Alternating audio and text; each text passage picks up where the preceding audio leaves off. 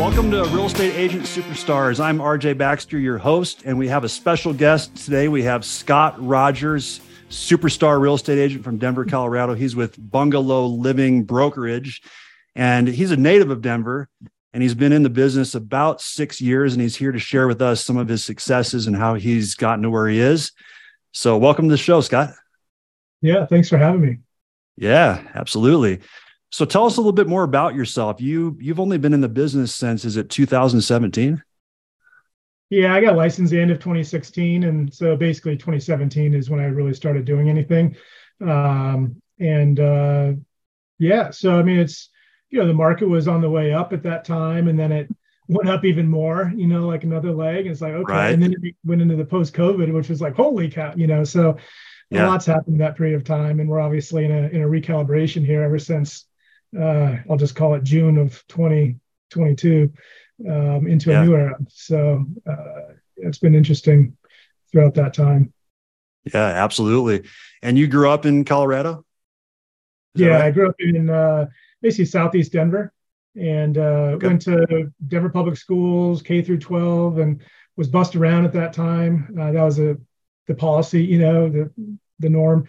And so I was bussed, I was in Southeast Denver, obviously, but also spent time in the Baker neighborhood in elementary school for 3 years, and then also the Cole neighborhood for 3 years in middle school, and a couple of years Southeast, and then high school back in Southeast. So saw a lot of the city there. And my mom owned a business for like 20 years on the west side of Denver, so saw that, more specifically Barnum and Ruby Hill. So from a young age, I felt pretty connected to, basically all parts of Denver, geographically and socioeconomically and whatnot. Yeah. Yeah. And you have an interesting background before real estate, right? And tell us a little bit about your journey and how you ended up picking this crazy business for your career. Yeah, right. I'm sure there's a lot of agents, and maybe it's a typical path to take a long path there, but I certainly fit that bucket. Did not come straight in. I sort of did. I bought my first house, I think, when I was 24 or 25.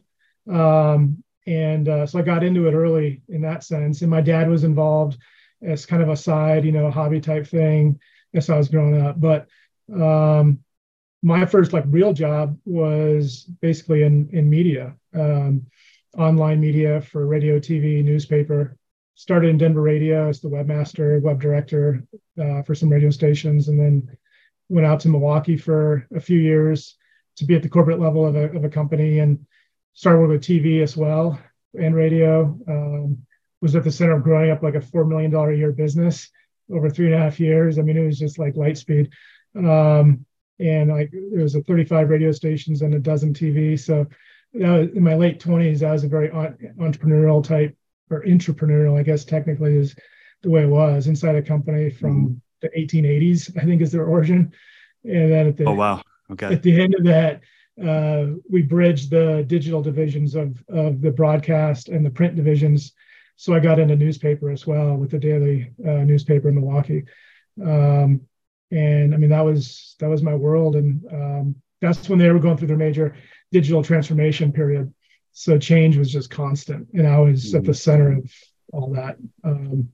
Kind of got, in a way, too sucked in, and I think disconnected from the reality of other people. And I don't know, it was a fast upward trek. And so in 2009, just kind of reset everything, but came back. I was with 9 News for a little bit, going into the depth of the recession. And I think the same day the Rocky Mountain News shut down, after 150 years of being in business, I was let go from 9 News. And, it was kind of like, I was their digital sales manager at that time. It's like, why am I even coming in anymore? It's like, no one's spending money if they don't have to. So, right. Yeah, I remember those times.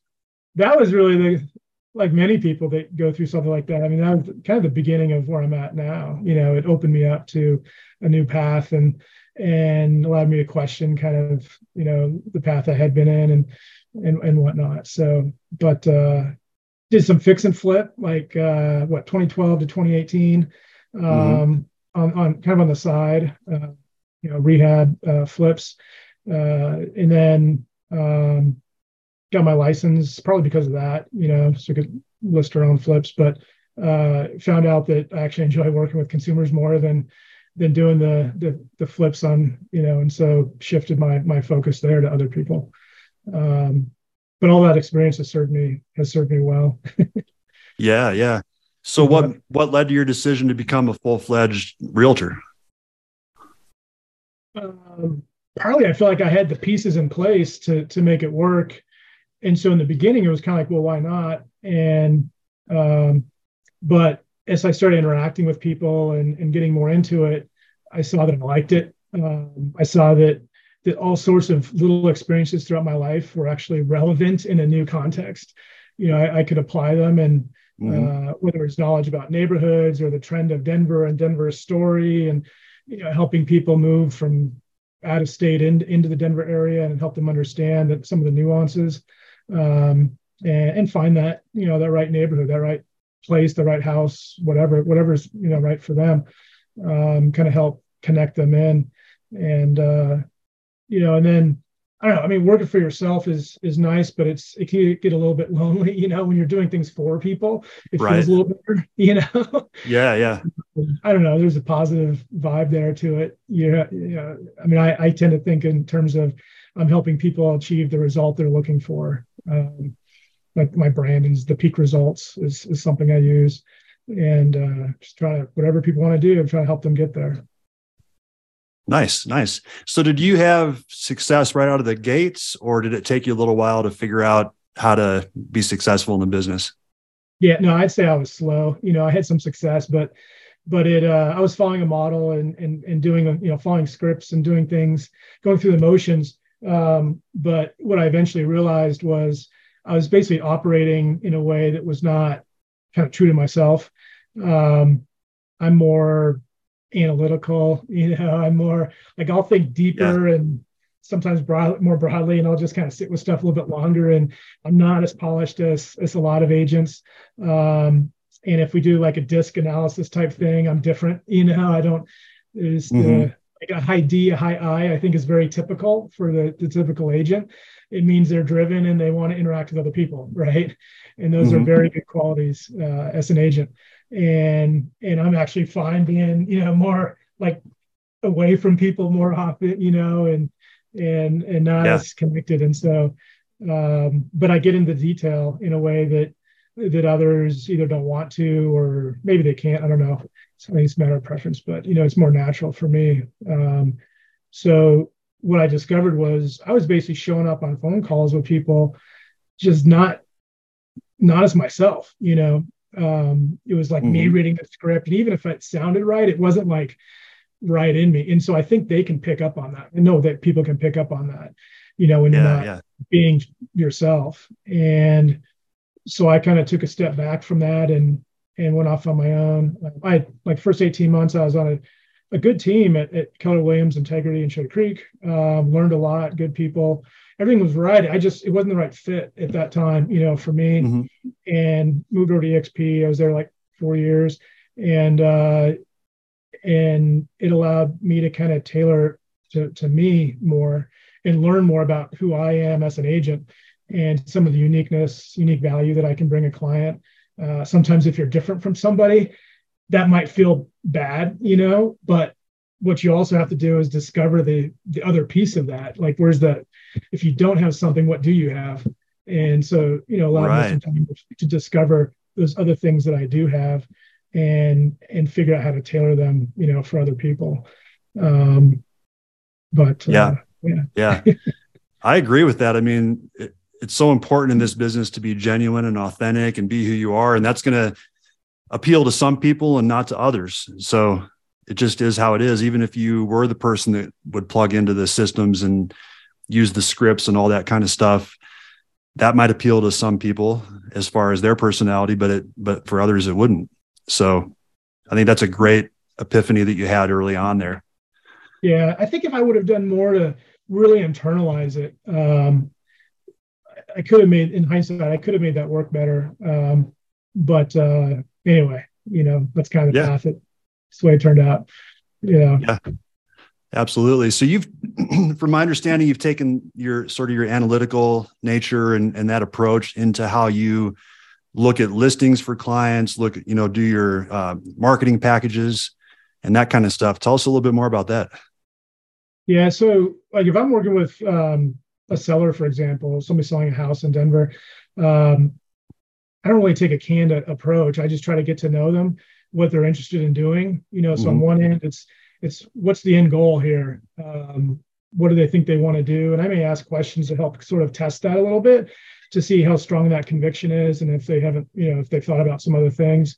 But I mean, when I'm interacting with anybody, that's kind of what I do, just to see how solid it is, just to help other people discover what's maybe the best for them. Not like I'm trying to quiz anybody or anything like that, Right. But just trying to help them find the best path for themselves, and I anchor into that piece. It's like, where are we going? Okay, I anchor into that, and then in conversations, interactions, and observations, I pick up on a lot of little pieces, and then I start to assemble those in my head, and then put together a strategy that works. And I like giving people options. So like when you're selling a house, do you want the most money, or do you want to sell the most conveniently, or the fastest, or what's your priority here? Most people often say the most money, and it's like, okay, cool. All right, well, then we calibrate around that. Or if they don't, then it's like, okay, well, here are some options. And give the disclaimer, that fast and convenient is not going to yield the highest amount of money. So right. You can't have all three of those things at the same time. Yeah. I mean, what's the old business thing? Like fast, quality, and cheap price, I think. And it's like, pick two. You can't pick all three, right?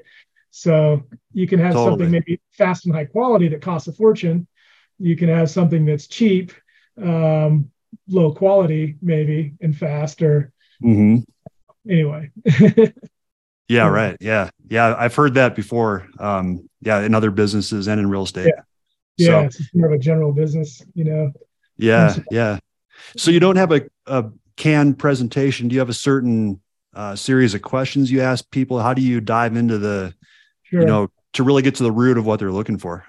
Yeah, absolutely. So, I mean, I just, from the very beginning, it's a conversation. And then I do have a little bit of a presentation I go through to help them just ramp up into who I am, and how to think, like where the current market's at, and things like that. That's the foundation piece. But then it really gets into who are they, what do they want to do, and the specifics around the property. And I try to think ahead, and do I see anything that might be an issue at some point before we close? And I try to bubble that up ahead of time early on so that we can have a conversation about it. I think I learned the hard way early on that doing that also makes you as an agent less marketable than the other guy who's coming in, smooth and fresh and everything, and is just blasting with everything. And then people learn all those hard facts after they sign on with an agent. Right. And so I'm much more willing to bring that stuff forward and just be real about everything. And I tell them, if you ever don't like something I'm doing, or if you have questions, like speak your thoughts. Don't hold it back. It's not about making me feel good. We're on a journey here, and we're going to get you to your destination. And that's what it's all about. So, I work for you, your client, and we'll ebb and flow accordingly. But so I know I've lost some deals because of that. Talk about things. I bet on the flip side, though, you've won some deals that way too. Oh, well, probably. And I have a very good ratio. I don't know what it is exactly, but very good ratio of, once I'm in a deal, whether it's I have a client or whether my client has accepted or made an offer and they're under contract, because of that, they close. Like it goes all the way through, and it's more effortless all the way through. So yeah, that makes sense. That's kind of the justification in my mind is, and I think just in terms of treating people fairly, I think it's right to bring some stuff up, and so they can actually think about it and have some say into it. It's not just about a commission, it's not just, just Absolutely. about closing. It's about the whole piece, the whole process. Yeah. Yeah. And I think a lot of people or most people appreciate that authenticity. And then there's not those curveballs through the transaction where they could potentially get unhappy with you and go somewhere else. Yeah, I try to minimize all those curveballs as much as I can, to say, like, here's a hypothetical, this could happen, if we do this, this could happen. And so they at least have some basis to be thinking about those things. Yeah. Yeah. So tell me a little bit more about what you've done to bring in so much business. I think you told me that you have been working with some institutional investors. Yeah. Last year got interesting. I I, I got in conversation with a company that basically property management company that is very much a technology company, Mm-hmm. and it's like the merger of the two. And they have capital partners, large investors, like private equity or a fund or something like that. This is more than just a few houses. This is like dozens of houses Mm-hmm. in terms of scale and likely multiple cities, multiple markets around the country. And so I signed on with them and essentially worked for one of their clients. And we bought up dozens of houses last year. I think all but two were in Denver, a couple in Lakewood. But so I got to know the Denver market incredibly well during, I think, the most competitive market we've ever had. Yeah. Like in May of 2022, I think we had 22 closings. Wow. It was just bonkers, right? I mean, that's like what? So Jeez. Yeah. that's like, yeah, a year or multiple years for most people. Now, Yeah. of course, just got to preface it. The whole commission's not coming to me, right? It was Right. so Right. it's not a typical deal. So otherwise, I didn't make Yeah. over 1.5 million, Right. Yeah. but, And but, I did fine. But, having that kind of experience is kind of usable forever in some way. yeah. Yeah. Just doing a lot of transactions has to be valuable. Yeah, I think we closed, I think it was like 56 or so with them and last Wow. year. Yeah. And so so I was on the buy side at that time and through all that. And I mean, I was testing all sorts of things like how I approach listing agents and also working on my side and how to, I was very committed to keeping a deal together once it's under contract. And I mean, it's just painful when you have to terminate, and you do what your client tells you to do, really, in that respect. But Mm-hmm. there's things that I can do to mitigate the risk for everybody, and so I feel like I really honed that piece. We were, well, I don't want to get into too much specific information, but like I don't know, I had a big impact, I know, on being able to do high volume and not have many terminations at all. Yeah. So Yeah. that felt good, because I know for the sellers, Sure. it's a huge deal for them if you terminate. And I echo that frequently on the buy side internally with our conversations, but we Yeah. find Yeah. it pretty well. But there, I was able to be much more analytical and more kind of business to business, straightforward, and that presentation aspect that you kind of fall into, when working with consumers and more of a retail situation, retail market. I enjoyed, just kind of getting straight to the point and building some efficiencies around that, and helping them understand the city and the nuances of all sorts of things that sometimes were learned later on. I try to, again, bring all that forward as much as we could to help mitigate risk. And Mm-hmm. if we offer on something, it's something we want to stay with and see it all the way through. And but Yeah. Yeah. yeah. That's interesting. So how did you make that connection, or how did you find them? I think it started online, and they were kind of looking for some people, and I was looking. It was at a time I was looking to make a change and was trying to figure out, which way do I want to go, and we connected that way.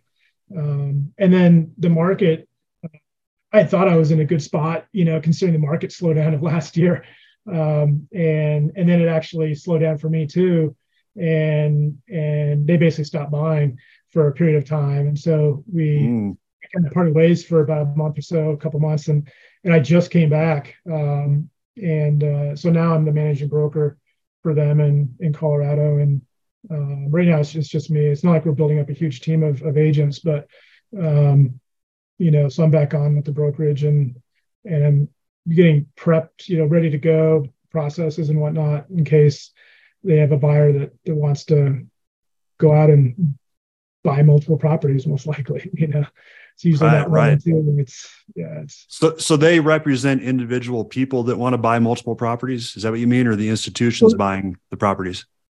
Well, both. I mean, they have represented individual, somebody who wants to be a landlord but doesn't want to, or an investor, but doesn't want to have to be the property management, side of it. That's what they've done in the past is service a property manager and then help them buy it. But then that morphed into this working with capital partners where it's generally speaking a lot of money and dozens of multiple deals and probably multiple cities. So I know there's a lot of opinions about that. I feel like having a long, deep connection to Denver, if anything, I can be an advocate for that. And I have been an advocate, for people in Denver and neighborhoods and whatnot, and trying to raise the quality of that. And it's not all numbers. It's like real people, that you're affecting. And that's part of what my voice has been. But markets evolve. And the reality is there's some big money. I mean, this happened back leading into 2008, where buying up mortgage-backed securities was a big thing. Why? Because people don't move that often, right? So if the average person, let's just say, moves every 8 years, and if the average person has a mortgage, then they're making that payment every single month for, let's say, those 8 years, right? If you're an investor, that's a very attractive thing. It's not like the stock market that goes up and down. You're going to, on average, the bulk of it, you're going to have a payment. And if you assume, build into your models a certain amount of delinquency and defaults and all that, that's where things went haywire in 2008, was those models were way off. And the rating agencies, we can go into that, a great deal, but let's just call that a rabbit hole for now, but anyway, so there's a lot of investors, and this could be people with 401ks. This could be teachers who are part of maybe like a California teachers union or somebody like that who's investing with large funds and whatnot. And so it's like retirement, money. Everything comes back at some point. Nothing's on its own. Everything connects with everything at some point. So yeah. Anyway, so what are your thoughts on where the market's going? It's January 2023 when we're recording this. What do you think is in store for us this year? I think we're going to see slowness. Slow isn't up or down. It's just slow versus fast. And so last year was fast and intense. And I use the phrase combat by contract at times to describe the market, because it was just grueling. And that's just not good for anybody. People need time to think this stuff through. So the speed isn't good. I don't know, maybe people are using cash or maybe it's not the best thing for them or not. I don't know. But it's also, if you have a house and you want to sell it and move, whatever, a few miles away or somewhere in the metro and not out of state or somewhere, then kind of how you sell and buy, you're in the same boat, the same ocean, the same lake, whatever. And, what you gain on one side, you're then going to face on the other side of the equation. And it's been hard for folks like that because of the intensity. And so I think the intensity, I think we're going to see unwinding of that intensity. Hopefully that'll be appreciated by everybody. And we'll get back to, in a way, quality. I think people having less buyer's remorse, less, if a deal falls out for a seller, less disruption for their world, more ability to go buy a house with your own, contingency in the offer, and not be sort of a second rate, offer compared to Yeah. cash offers or something. Have more ability to get the house you want with that type of an offer. Mm-hmm. And I wouldn't be surprised if we see a decline. With slowness, you tend to see a decline, but the fundamentals in Denver are good. In Colorado, they're good. They're very good. And the story that has attracted people here for decades, that attracted my parents here in the 70s, and it kept me here. And I've traveled the world and been I could have ended up in, all sorts of places. And so I feel like I re-chose Denver many times throughout my life. Yeah. But that's not going anywhere. And, I think the trend of people leaving probably the New York Cities and the San Franciscos and LA's and the Chicago's or someplace, that's probably going to continue. The more our world becomes virtual and whatnot. And so Denver, compared to those markets, looks good. Now, within Denver, people will leave the center core and move out as well. So there's kind of this flow. Just depends on where people are at and where they go.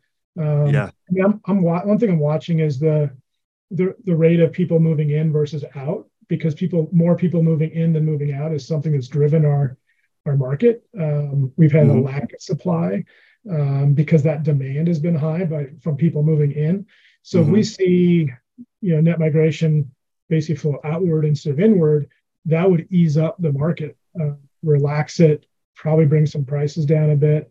But I feel like this is all from a long term, and you have to think long term with real estate. It's all just any bumps are temporary. It's a scarce asset. It's rooted in scarcity, and those fundamentals you can't go against. The Fed, we could print more money and all this stuff, but I think until the population growth stops, and population growth stops, and if people stop buying second homes and stopped having like split families or divorce or whatnot, and if we started balancing the budget and not running up debt or anything, and infusing sense credit in the market or money supply into the market, all those things would have to happen, I think, for the real estate, the long-term trends of real estate to turn, and none of that's going to happen. I agree. Some things will fluctuate, but the pain to accomplish that is just massive. So it won't totally. And will the government allow us to endure that?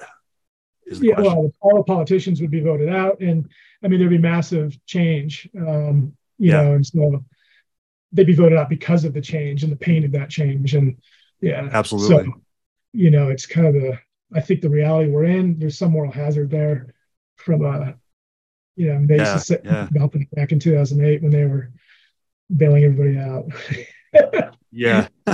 Bailing out capitalists, right? No, anyway. Well, one thing's for sure, it could get interesting this year. I expect to be surprised. I'm not sure in what way. It could become much more positive, or hopefully not, a lot more negative. We'll see. But I don't know that we'll see interest rates above 7, mortgage rates above 7 though. Much I don't think so.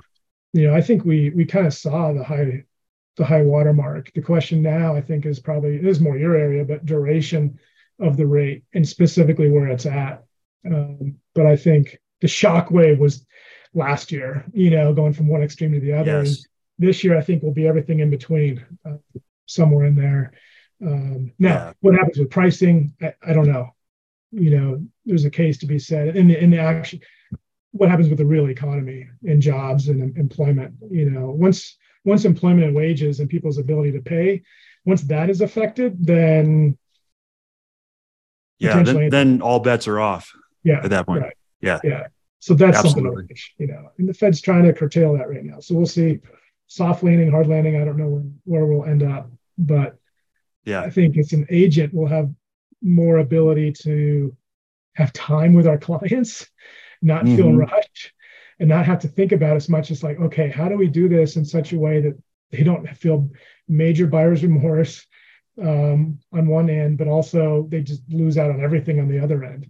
There was a finesse there where trying to find that middle ground. And I think everybody was outside their comfort zone last year. I don't care where you were in it. It was not normal. Yeah. It was not sustainable, or it was just everywhere across the map. But yeah.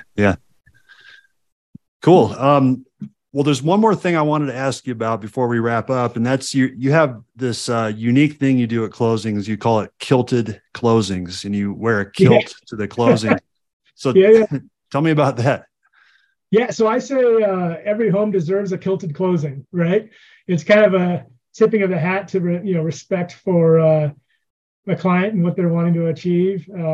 It's also fun, and it illustrates part of my heritage. So I've got a Scottish heritage, and I've been to Scotland a few times. My wife and I were married there, and my dad plays the bagpipes. I started to, and it's not a friendly thing to play. It's like you're either don't do it or you're reasonably good at it, and the middle so ground you don't pull out the bagpipes at closings? No, because that would be agony. But usually it's kind of, how often do people buy or sell a house, right? It's not very often. Yeah. And it's becoming more often, but some people will go 2 decades or more and not have a real estate transaction. And so, it helps me kind of anchor into that idea that, hey, this is pretty special for my client, and kind of keeps me grounded in that sense.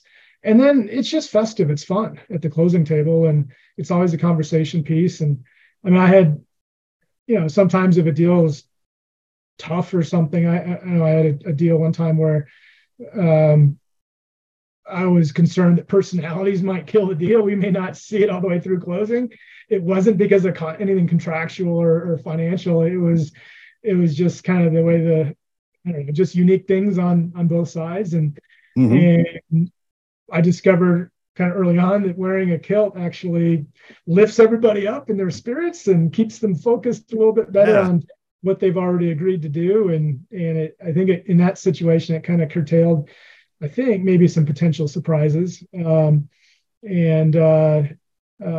kept everyone kind of focused on what's important, and not going down a rabbit hole or something, Anyway, so that was kind of early on after I started doing it, and I'm like, okay, this actually has some real value to it. So yeah, I've kept doing it. I've had times where I forget my jacket, I'm like, oh, geez, or yeah. Is your wife Scottish too? No. Okay. She's more on the Norwegian side. That's another side for me. It would be Norwegian too, and I think she has some German too. But anyway, yeah. Okay. Well, that's really cool. I think anything you can do that makes you unique and different from other agents is valuable. Yeah. So that's really neat. Yeah. Cool. Yeah. Well, it's fun. It feels authentic, uniquely authentic to me. So. Yeah, that's cool.